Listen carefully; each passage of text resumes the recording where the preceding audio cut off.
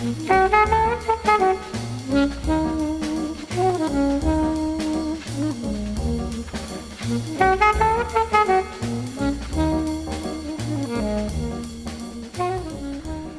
to Foreman Wolf on Food and Wine. I'm Tony Foreman. And Chef Cindy Wolf. And Cindy, winter at some point... You can tell I'm excited. I can tell you're excited. I love to talk about what we're about to talk about. So what are we about to talk about? Braising.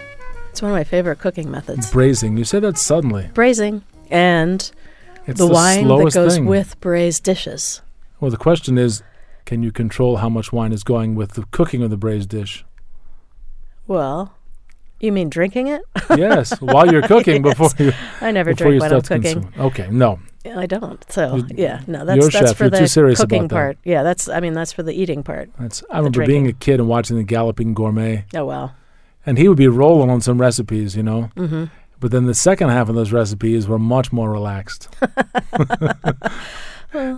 And I don't think his attitude was entirely misplaced. It should be a joyful thing and a pleasurable thing and a zen thing and a therapeutic thing. And maybe at times he was over therapeutic. Well, I mean, that is the thing. When you're braising something, it's going to take, unless you're doing, something that isn't tough, it's going to take a couple of hours. The whole point of braising something is to break down connective tissue and tough pieces of meat. It's a great way to feed a lot of people inexpensively, oftentimes. And has been, our cooking process for a very, very, very long time.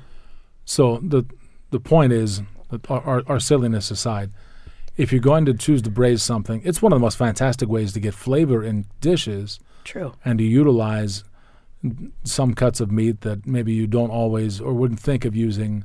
Something you can't throw on the grill or saute quickly. Right. Yeah. Well, and that's what you're talking about with the Zen thing. I mean, it's completely a process that because it does it's take. Your day. Yeah, it doesn't have to be your whole day, but I often think of braising something on a Sunday for sure. I mean, it's not the kids have to do their homework and you just got home from work kind of meal. No, but it is if you made it the day before, because all you have to do is heat it up, and that is the beauty of doing a braised dish, is that it's better a day later as long as it's a meat. So you should always not make if it's too seafood. much. Yeah, and pretty much we're talking about meat dishes. I'm not going to.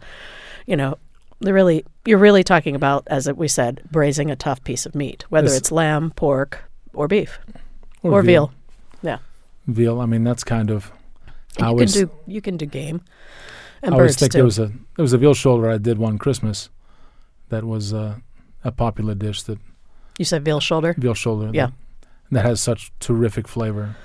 So, what are some of the cuts that are favorite pieces for you for veal, for beef, for lamb, for goat, for poultry, for what's your top 5 list of things to braise?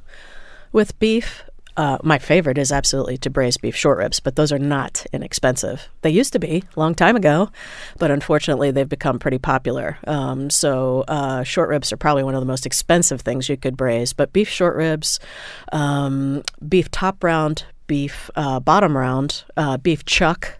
There's a cut called beef chuck flap that if you get it from really good beef, has terrific texture, and it's a lot like short rib, but you don't have the advantage of braising on the bone like... Right. Well, and that's the thing. You need to consider that more bone in a braising is going to give you more gelatin and more flavor in your sauce, which is, absolutely what you want. So this is the time to really use something that has some bones in it, but you don't have to. With veal, top round. With lamb, shanks. Shanks are one of the best things to braise. Cheeks. Any cheeks, veal cheeks, any young animal cheeks, again, high in gelatin and going to produce a very good textured braised and also an incredible sauce. I think with venison, you have to be a little bit careful because it's going to become very strongly flavored. It depends on the provenance of your venison, too. Right. With Wilder Farm, you're going to have 2 totally different products, but you could braise pretty much any cut of venison, really. Obviously, I wouldn't do that to the tenderloin or the loin, but any of the primal cuts. What you're avoiding are primal cuts of meat, and you're going with subprime cuts, and that's really, you can also, we're talking about birds. Obviously, the whole chicken can be braised, but I would braise the legs, the wings, and the thighs. But you can certainly braise coq au vin is typically done with the entire chicken. That's a classic version of something that has a ton of flavor. And that it's not the hen that's more tender. It's the more muscular bird, and the older bird, the male. Or as we say, it's a spent bird. Yeah, it's been running around the farmyard. Right. It's tired. It's going to take a long time to cook it. Yeah. And you're braising it with wine, not just stock. So. Right. And we'll get into the details of what are the steps of braising something. But step one is, what do you want to cook? Do you allow the right amount of time, which is a significant amount of time, and you really you want to say 2 to 3 hours. That's your plan. You have to have preparation time. Preparation may be some butchering and some preparation of things you're braising with it. But it also means having, if you're going to braise with stock, it means having the stock ready to go. Right, and that's the first thing. You have to have a good stock. But also maybe need marinating time for some things. Sure. And then the second step is the actual cooking, and that's, for bird, for coq au vin, how long are you talking about? To braise? Yeah. 2 hours. And for, say, beef short ribs? 3 hours. An entire veal shoulder is a couple of hours. Or if you're doing, lamb necks, that's really tough meat, but it has amazing gelatin and a lot of flavor. But you want a long time with that. And, you have a couple of things you have to think about. You have to have a good stock. I just for fun, I looked at a couple of recipe books that I had just to see what people would say to do and to give instruction on braising. And a lot of them said to use canned chicken stock. I do not suggest you really need. These are bad people that write these books. You really need to make a good stock. If you're going to braise something, you need to make a good stock. And you want one that's neutral. You do not want it to have garlic, or you want a straight stock. So if you're braising chicken, you want brown chicken bones, carrot, celery, onion, which is mirepoix, water, a little bay leaf, thyme, and peppercorn. That's it. And does beef have to be braised in beef stock, or? No, you could. I would use veal stock or veal and chicken, which is what I use. Actually, I use a 60% veal bones and 40% chicken bones to make my stock, and I brown both bones and then add them together, and then add what I just said, which was the mirepoix and the aromatics. But the stock needs to be great, and it should be strained and degreased, so there should be no fat on the stock. And you can either do that by refrigerating it and just lifting the fat off the top, or just degreasing it with a ladle when it's hot. And the other thing, like I said, there are a bunch of things you need to think about. You do not want to cut the meat into any smaller pieces than you have to. You don't want to have any more surface on the meat than absolutely necessary. So you at least need to have 1-inch pieces of meat, preferably larger than that. And you need to consider that, are you going to do it in the oven or are you going to do it on the stove? And that really kind of depends on your stove and if it has the ability to stay at a low simmer for a long time. A lot of the stoves now, if you try to put them, and for years, if you try to put them on a really low flame, it will blow out and it won't stay lit. So you want to be at a very gentle simmer. That is part of the process. So if you do it in the oven, you're going to probably be in a 225-degree oven, and you need to know that your oven is actually at that temperature. So just put a thermometer in there and make sure it's accurate. In getting ready, and you buy the product, you have your ingredients ready for it. You need the vessel, and the vessel, it should be, because one of the things that's so important in the process is caramelizing whatever the product is in the pan. Right. You need a heavy bottom pan. Absolutely. And that can take steel. a significant flame. Right. And it has to be a non-reactive pan, so it can't be aluminum. Right. Definitely. And part of the process of browning the meat, this is again extremely important. Let's just say we're doing beef top round, because that's probably viable for most people to do. When you cut your meat into the large pieces, you want to make sure the meat is dry before it goes into the pan. Preferably, you would saute the meat in a short-sided, sloped-sided pan, which is a saute pan, rather than doing them in the pan that you're actually braising in. This is my suggestion to you. This is not the way you have to do it. You could do it in the pan that you're going to braise in. Not everyone has a big, heavy bottom roaster. Right. One important thing in caramelizing, which is your first step, you got to caramelize the product. So it's beef top round that you're going to braise, and we can just go step by step through that, and people will understand the process of that. So you want it to be a heavy bottom pan, right? Whether it's shallow side or big heavy duty roaster that doesn't have too high of a side, because you don't want steam, right? Right. So what you're doing is you're getting your pan hot. You have a neutral oil in there. Let's say it's corn oil or peanut oil or so pan hot canola first, oil. Pan nice and hot. Oil in second. Seasoned meat. And the meat is dry and ready to go. So if you need to pat it with a paper towel, you should. So not seasoned. I do not season my meat. I do not. It goes in unseasoned. And it goes in without flour. I've read recipes where people will, no. So you go into the pan with dry meat, and you going into a pan with oil in it, just enough to coat the bottom of the pan, and you sear it nicely on both sides. And that's where you start, by searing. So it sears means it colors and it browns a little bit. Right. And you're producing color and flavor. And you want to brown all sides of the meat without any burning of the sides of the meat. Right. So you're not we were talking about not overcrowding the pan. The moment that you go to add the meat, which is going to be either cold to room temperature, it's still going to be much colder than that extremely hot pan. You are going to immediately reduce the temperature of that pan by adding that meat to it. So you don't want that to happen, but you have no choice, so you have to make sure you don't put too much meat in the pan, which is called overcrowding, because then the meat will either start to boil, which is the last thing you want to have happen, and it won't really brown nicely. Well, it's because the pan doesn't recover, right? Exactly. It won't recover its heat quickly enough. The meat doesn't have needs for personal space. It's a little bit like if you're making iced tea with hot tea. If you only have 3 ice cubes, it just melts the ice cubes right away, and you got nothing, right? Mm-hmm. But if you got a glass completely loaded with ice, you got a shot at having cold iced tea at some point. Right. So that's why we don't overcrowd the pan. We want the heat to recover immediately as soon as possible so that you can beautifully brown both sides of that meat. And then you want to get the meat out of the pan. So at this point, once it's browned on both sides and really pretty, just put it out onto a sheet pan or a cookie sheet or whatever, some sort of a pan where it can sit. And if you don't like the way the fat looks, knock it out. But it should be okay. If you do need to replace the fat, just then add the fat back, get the pan hot again, and add your mirepoix or whatever it is that you're adding to your braised dish. So already have some flavor from the meat and the oil. Right. And then you add your mirepoix, your carrot, celery, onion, and then you brown that a little bit.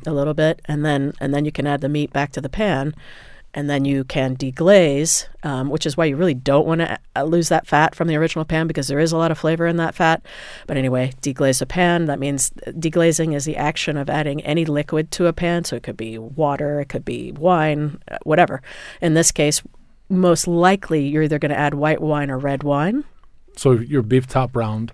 You're going to add red wine. I'm going to add a little bit of red wine. How much is a little bit? I would say probably a cup. If I was making short ribs for 6 people, I would add about a cup of red wine, maybe 2, depending on how strong the wine was. So a cup beef to top 2 cups of wine. Pretty big. Mm-hmm. You're talking about a whole beef top round or like a 2-pound piece or? You want 1 pound of meat per 2 people, basically. So about, I would say 3 to 4 pounds. Because you're going to lose. For 6 people, 3 to 4 pounds of meat. You're going to lose a lot. Yeah, and you're not using a whole beef top round for 6 people. And the thing would be to add that, I would say a cup to 2 cups of red wine. You're adding that. You're getting all the wonderful color and flavor off the bottom of that pan. Then you're adding your stock. Then you're adding any aromatics. In this case, again, I would suggest bay leaf, thyme, and peppercorn. But if you want to add rosemary or whatever you like, certainly if you want to add saffron to the dish, if you want to add some sort of chili pepper, whatever. So you add your stock and your wine, and you want it to cover the meat by a couple of inches because you are going to lose some of that liquid. It is going to evaporate, obviously, during the slow braise process, and you always want your meat to be covered. So once you've gone back into the pan, so you brown the meat, pull it out. Brown the mirepoix, stays in. Lightly brown the mirepoix. Lightly. Yeah. The meat goes back in. So everything's kind of like in the same neighborhood, right? As far as you light brown mirepoix and relatively brown meat. Yeah. Still not seasoned. Right. Right. Then you deglaze with the wine. Right. And when you deglaze, that's when you scrape the pan a little bit. Scrape the bottom of the pan. And get the little brown bits of meat and whatnot. If you have a wooden spoon, a flat-sided wooden spoon, that's a perfect utensil for something like that. Scrape the bottom of the pan. Add your stock. Make sure it's well above the level of the meat. And now you're deciding if you're either going into the oven or if you're going to leave it on the stove. Either way, it has to be below 160 degrees. It has to be a low, slow simmer. And you really want to leave the lid on it.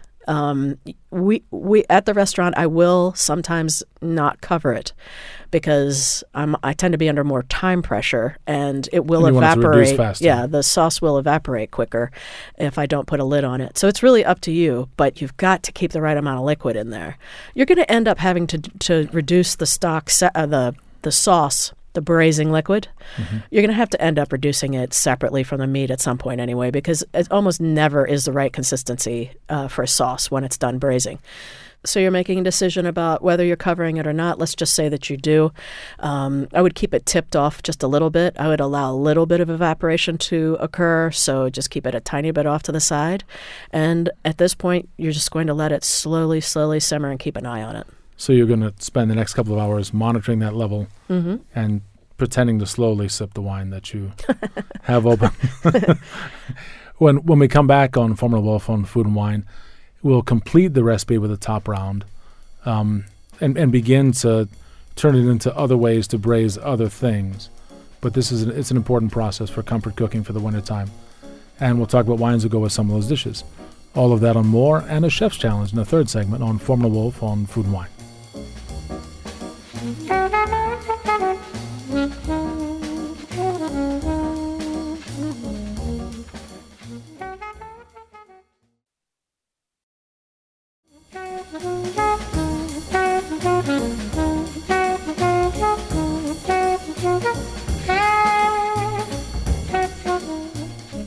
Welcome back to Formula Wolf on Food and Wine. I'm Tony Foreman. And Chef Cindy Wolf. And we are mid-braise. Yes, just love it. So it's details on braising program today. You know, I was reading one of my favorite cookbooks by Edna Lewis. It's called In Pursuit of Flavor. And in the introduction, Alice Waters was talking about, they republished the book, and I think her foreword might have been added. And she was talking about how Edna Lewis was just so loved for her cooking because she loved cooking and she loved people, and it just came out in her food. And she was a great Southern chef. Her family was from Freedom Town, Virginia. It's nice when famous cooks are famous for caring about food and caring about people. I love it. I love it. She was caring an amazing, about their image. Oh, she was such a generous person. And I met her a couple of times, and they were just really great moments for me. And you could feel her sort of peace, and just everything about her was just tremendous. But it was talking about how, she was talking about someone buying a cake at the store and the difference between the love that goes into baking a cake for someone and the difference in how it tastes. And we all know this, but, you really should think about that. It's worth the effort to cook. It's worth it. Your family will love you for it, and it shows them that you love them. I do think that cooking is an act of love. It's a great way of expressing caring. Goofy, no question. But yeah, I think it's that's why. We're talking about braising, and you're saying, it takes so much time, and I'm like, but the result is so tremendous, and it's worth the effort. And honestly, it's just going to sit there on the stove while you're, watching a movie or playing a game with your kids, or out in the yard, or doing whatever it is that you do. That's why I said I tend to think of braised dishes as the great Sunday dish in the wintertime. Or if you have a snowstorm, oh my gosh! To me, that's it. I want a braised dish and potato puree. Or potato gratin. Or potato. Or some kind of potato something. Or potato. Which comes back to the recipe that we were talking about. We're kind of just walking you through. If you could have a license plate with a lot of letters, it would be potato. Okay. It's funny. I was thinking about you saying that. How many times do I see a dish coming into the window, and I'll stop the young cook, and I'll be like, should I put this down in front of your mom? Right. Right. Is it seasoned?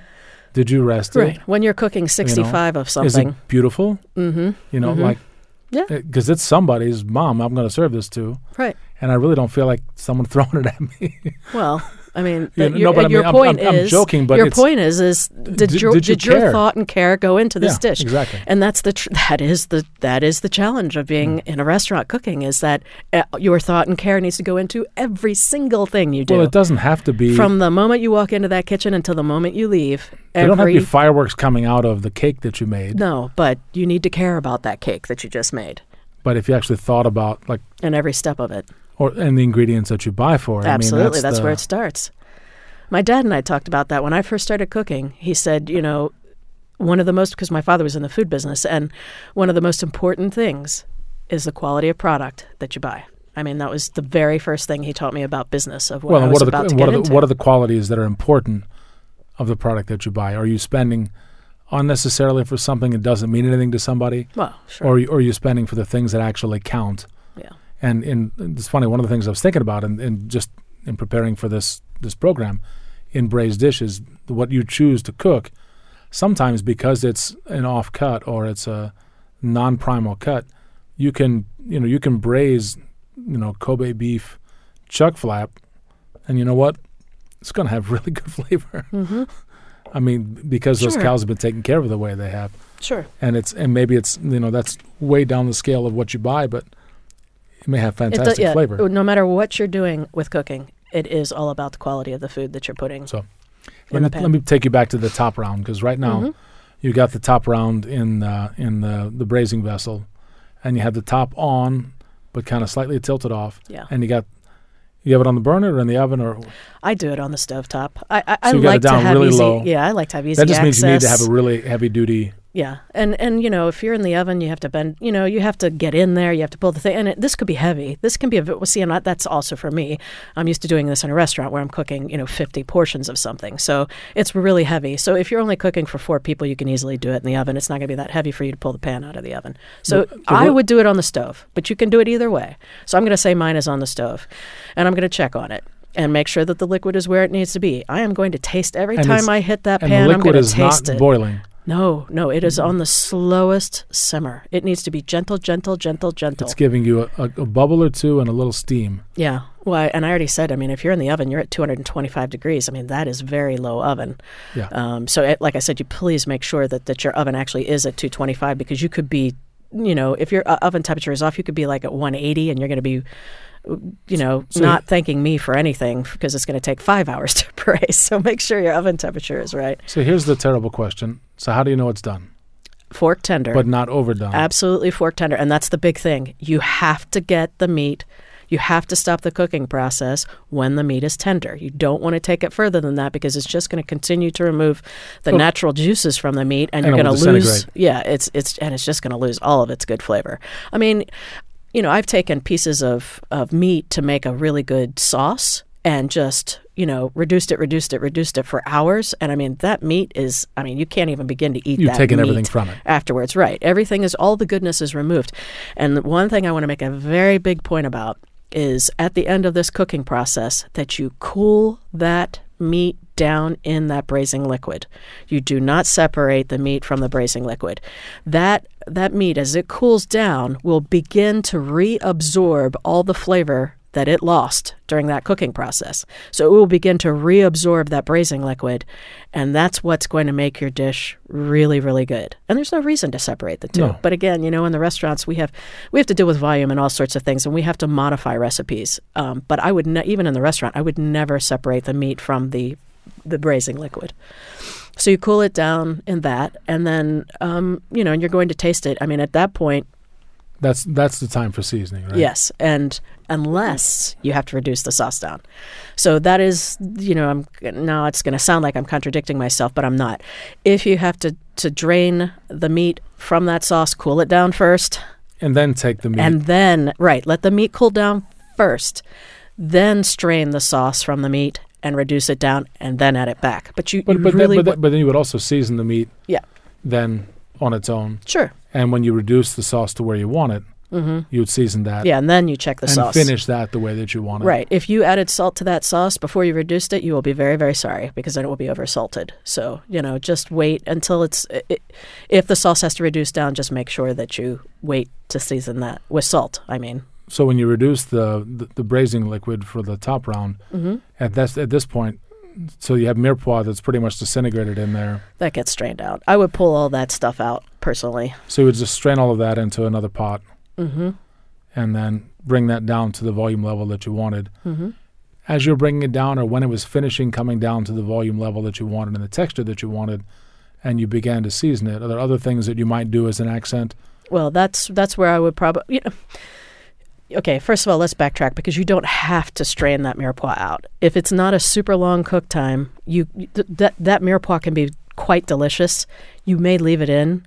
You just need to think about the size. You cut it before you put it in.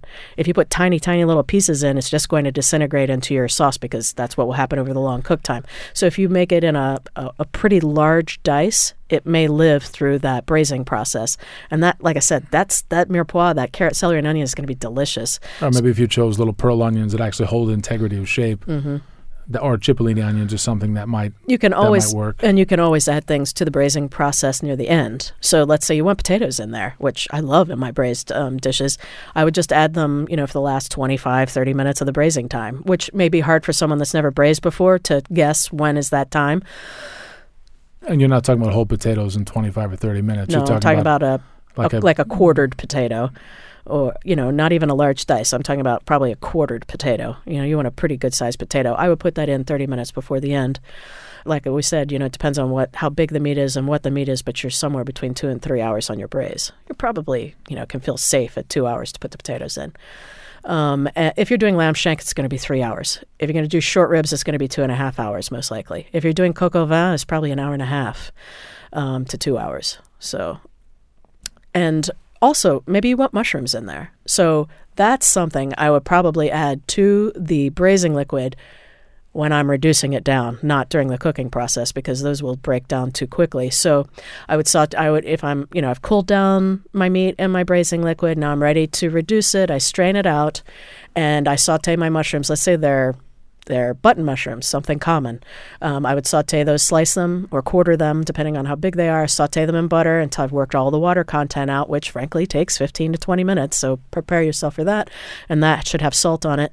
Once they're nice and caramelized, then you can add that to that reducing braising liquid, which will be really pretty. That is also maybe the time that you add cipollini onions, or you add lardons, or you add roasted peppers. Maybe you add poblano peppers. Maybe you're making a chicken dish and you want for that top round poblanos and cilantro in there. A little bit of Dijon mustard to finish that sauce. Oh, definitely. Nice. But you can add that right at the end.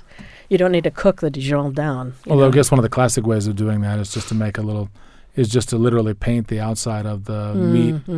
And like a short rib in particular. Yeah, and put it on the broiler for a second. Yeah. Give it a little breadcrumb. Yeah, just a little Dijon mustard directly on it, a little breadcrumb. And rabbit. We do that with rabbit too. Oh, it's so good. I love Dijon. That's a great creamy classic Dijon braised dish. And that is not a long cooked braised dish. Lapin le moutarde. You're talking 45 minutes, right. 50 minutes rabbit, tops. The birds and rabbit, pretty quick, much quicker. You might want to start with something like that and graduate to meat. Beef or lamb shanks or whatever. I think coq au vin is a good starting place because it also doesn't... It's also inexpensive. It generally doesn't require... there's coq au vin that you think of the Burgundian style coq au vin, which is, in red wine or half red wine, half stock usually. And then coq au Riesling, which you see in Alsace, which I love. So pretty, so perfumed. And a little more delicate, and that's the one that with the great mushroom garnish usually. Yeah. And the egg noodles that they make in Alsace and that dish, I love that dish. That's usually Riesling for braising, but also white chicken stock. Mm-hmm. So there's white chicken stock means you did not brown the bones. That's right. The only difference. So there's no color to that. So it's a prettier, paler sort of thing, but that's a fantastic treat. I could make the Riesling one right now. I actually think I prefer the one with Riesling to coq au vin sometimes because it's so pretty. You could make rice with raisins in it, maybe raisins and almonds to garnish that. I mean, that's not traditional by any means. But I just want the egg noodles. Oh God, I love egg noodles. It's funny the egg noodles that they make. That's my German upbringing. I love egg noodles. But that's yum. It's funny. You see versions of a beef bourguignon with those Alsatians type noodles, but yeah. It's not. They're not. It's funny. Well, they get lost in there. I mean, I'm sure it's delicious, but Burgundians have talent for many things, but noodles to me is not one of them. And the Alsatians, they used to be German. Well, right? yeah, that's Middle European. That's yes. that's noodle country starts there. Yeah. Okay. So, I mean, the wine that goes with the dish is usually, if it's the deeper, the stronger the product. I mean, and if there's an inspiration geographically for something, let's say it's that beef top round, it's very easy to find, and if you're going to do the accent with a little bit of mustard in the sauce, like I was talking about, or you're talking about, you name the lamb dish, the beef with a little mustard in the accent, you want something a little bit more juicy, and there's not that much fat in the dish. That's the trick, is balancing the dish with the wine. And immediately you think, oh, this is hearty, this is big, I need a big, giant wine. And you don't always. You often need something that's a little more juicy than it is giant and tannic. Okay. It depends on the fat in the dish. And if the dish is relatively lean, and a lot of these cuts are lean, but intense in flavor, what you want is something that has maybe some tannin, because you're going to have fatty accompaniments, but what you need is an intensity. You need some acidity to clean it off your palate. I always think of brassatos in Italy, and how great they can be with Barbaresco or Trollo Rotigliano from north of Verona, from Trentino, that kind of area. In the Dolomites, the Lagreins that are there are more tannic, but it's more just like straight acid grippy, and it's less, like big, dense, punchy tannins. And with Bourguignon, what Burgundy would you suggest?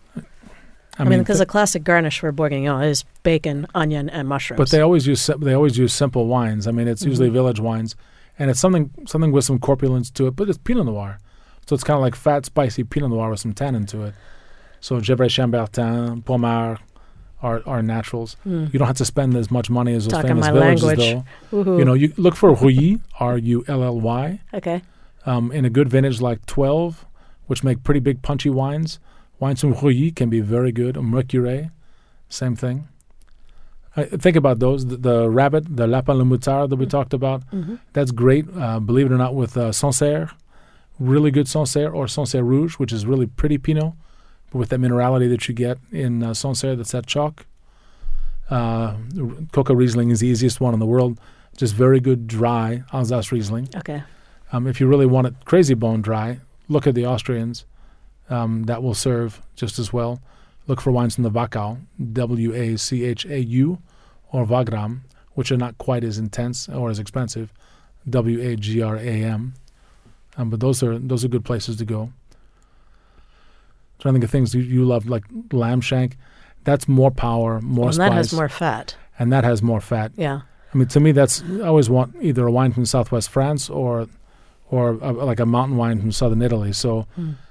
Think of like a not a big piece of money, but terrific flavor from Montpérou in the Languedoc. Domaine d'Opiac makes terrific wine that's a blend of Grenache and Carignan and Syrah, and it's sort of that, almost like just north of the Mediterranean cocktail you get in the south of France, but from a good terroir. Wines from Ciro. The grape that's famous there, Galliopo, is fine, but maybe look to, if it's really big, go to Aglianico, whether it's from Voltore in northern Calabria, or from Campania, from Irpinia is another good place to go. Galliopo, that's from the southern coast, not Ciro in Calabria, would be my pet. A little bit bigger, riper, spicier. But those are ideas. But don't crush yourself with tannin. And I did even name a few things that are white wines that work with some braised dishes. You have to do the right dish, though. So when we come back on Formula Wolf on Food and Wine, a little bit of a wrap-up on braised dishes, brazzati, and Chef's Challenge. That should be more fun for some of us and less fun for others. Now we know which one of us it won't be any fun for. Okay. Oh, boy. All of that and more on Formula Wolf on Food and Wine on WYPR.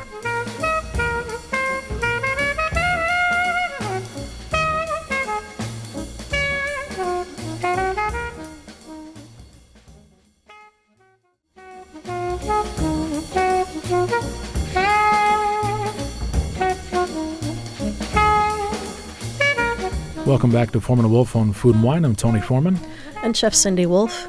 And Tony, you were just telling about what wines would go with the different dishes. And we were saying how a lot of the beef would be lean. Short ribs are definitely not lean. That's the pretty fatty one. So what would you suggest red wine-wise for that in particular? You can do a little more power there. I mean, that's an easy Chateauneuf du Pape from a big vintage is kind of natural for that. I still like more acid, so you want a year with... Because I still think you have to cut into that sauce, because that sauce is... When you reduce those braising liquids into a sauce... Yeah, that viscosity. You need some acid. Bordeaux can do well. I don't think you need to spend on the biggest and craziest Bordeaux. Look for appellations like the Côte de Blaye, maybe, in a good year. If you can find some of the off appellations in 2009 and some in 10... like Montagne Saint-Emilion or Côte de Blaye or Côte de Bourg. Those estates in those areas. Or Côte de Castillon is an easy pet. And Côte de Castillon drinks early. Most of these are Merlot-dominated wines that have big body, but that have decent freshness and good good acid and reasonable tannin. I want to step back 1 second and talk about the stock. If you are doing something very different from doing a cut of meat, is to do the rabbit. And if you really want to have a wonderful rabbit flavor, you need to introduce rabbit bones into your stock, which means that you're going to get the rabbit in the day before. So you'd run like a double stock? Yeah, and that's what I would do. I would have my chicken stock ready to go, chicken and veal stock preferably, ready to go, and then I would break down my rabbits. And you're going to leave the foreleg and the hind leg on the bone. There's no reason to break that down. You're going to cut the loin off the back and take any of the belly flap and any of the tender is so tiny. It's like half the size of your pinky. But, take any meat you can off the carcass and then brown those bones. Break the bones up, which are easy because they're so delicate. So you can use a cleaver to break them up.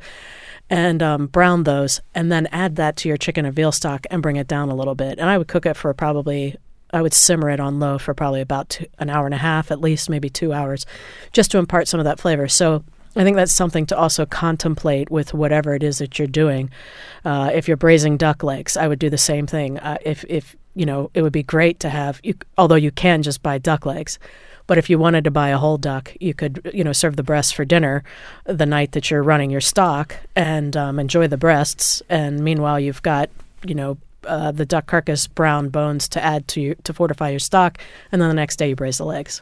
There you go. I like the double stock idea, especially for a bird. It's the best way to really get you a nice, pretty stock to deepen that flavor. Yeah, well, because you can't make stock just from duck bones or rabbit bones. I mean, there's not enough gelatin. The bones are so tiny, particularly rabbit. So you start with the base, and you just run the second and time. Veal leg bones are what you want. That have been cut up for you, veal leg bones, so that you can expose the, get the gelatin, the marrow, and get the gelatin out of the bones to create viscosity in your stock. You ready to do a chef's challenge? Sure. You sure? Yeah. Well, I don't know. Yes, I'm ready. I'm ready. Just as long as it's not a tailgate with hot dogs. Like the last one. Oh, you love that one. Yeah, I'm giving you yours first. You love hot dogs. You go first, Tony. You said... There you go. You always say it like a German family. Thanks, on. kid. There you go, kid. Jeez. Yeah, some kid. All right, let's see. You're so nice. Mm-hmm. Lamb shank, carrot, celery, onion, parsnips, bacon, lamb and veal stock, bay leaf, rosemary, tomato paste, potato, skate, grits, flour, extra virgin olive oil, French bread, and black winter truffle. So it kind of went off the grid near the end of that list. Yeah, no. Well, that's good, though. It's honestly, you've given me 3 nice courses. Mm-hmm. So the French bread, is it reasonable to presume that I have good butter somewhere? Sure, of course. The French bread, I would saute fat slices of French bread in really good butter until it browns evenly and nicely in the pan. And while they're warm, I would cut relatively thick slices of the black truffle, and there you go. That's a good start. Cover that warm, crostini. Yes. Cover that warm crostini with that crunchy truffle, and put a few grains of crunchy sea salt on that. Mm-hmm. And good Lord, that's I a nice I've little got wine. hors d'oeuvre. All this food is great, but if I have no wine, I'm dead. You have wine. You have your cellar, so you can tell us what you would have with it. Honestly, maybe a mature, really top-notch Chablis might be fantastic for the first dishes. Maybe Ravenot, because I like myself, and it's and it's available. Maybe one of the 2006. Let's make it a Grand Cru for the heck of it. There you go. Why not? The skate. What I want to do with the skate is also, I want to cut that into reasonable pieces, maybe like 3-ounce pieces, and make a first course. I'm gonna just dust it in the flour, salt it well. The grits I'm gonna have to cook with milk. The grits I just want set up so that I can have that skate, like literally pan fried, lightly dusted, in whole butter, and a little fresh lemon that I wish I had around. You have. And a little fresh lemon, and on the grits, and forget about it. What else would you want? That and another glass of Chablis. Those are 2 high quality snacks right there, or one's a first course, fish course. And then I'll need those because I've got a long time to braise lamb shanks. So, using the method we've been talking about, honestly, and I've got bacon too. I want bacon for a garnish, but I might want to render a little bit of bacon fat and brown the lamb shanks in a little bit of the bacon fat as well as oil. And I have to get the bacon fat really clear. If you don't have it really clear, then you get little burnt pieces and kind of screws up the flavor of things. Mm-hmm. But it's going to take a while to brown the lamb shanks to get all the surfaces nice and brown. It does take a while. And it sort of spits on you. And that's something That's another thing people need to think about when they are browning, especially big pieces of meat like that. I will admit, bigger pieces like that, one place where I'll break with you a little bit is something like that I would have out at room temperature for a little bit, and I would rub it down with a little bit of salt to make it actually drier going in the pan, and go in the pan with that. And I would still reserve some of that bacon for garnish later on, and go in the pan with the shanks once they're browned. Add that mirepoix. The shanks are so big that I don't know that I'd have to remove them so much. It's not like smaller pieces of cut meat. The parsnips might be nice to add later on. Parsnips and honestly the bacon, I might cook those as lardons a little bit bigger and they end up being a little bit chewier, and add those as a garnish in the last moment. And what I want is reduce everything down. It's lamb and veal stock. I guess I need some red wine that I'm going to serve with maybe one of Molitieri's great wines or some big, vigorous beast from the south of Italy. Yeah, Molitieri would be great with lamb shank. Yeah. His wines would love that. But he would love the dish. I've got 3 hours to play around and try not to get too drunk on the Chablis before I get to this. So it's good that there's starch on the skate course and with the truffle, kind of keep me going. Mm-hmm. And maybe it's a couple of hours, so you monitor the lamb shank, you watch The Godfather, By the time The Godfather's done, your lamb shank should be done. Right? Mm-hmm. Yeah. But this is very nice. All right. Here is yours. And this is slightly more random. Okay. Chickpeas, squid ink, potatoes, bay scallops, squid, chilies, pistachio, feta cheese, day-old pugliese, chicken legs, blood oranges, garlic, onions, fresh marjoram. Mm-hmm. Pugliese, that crunchy bread from the south. Okay.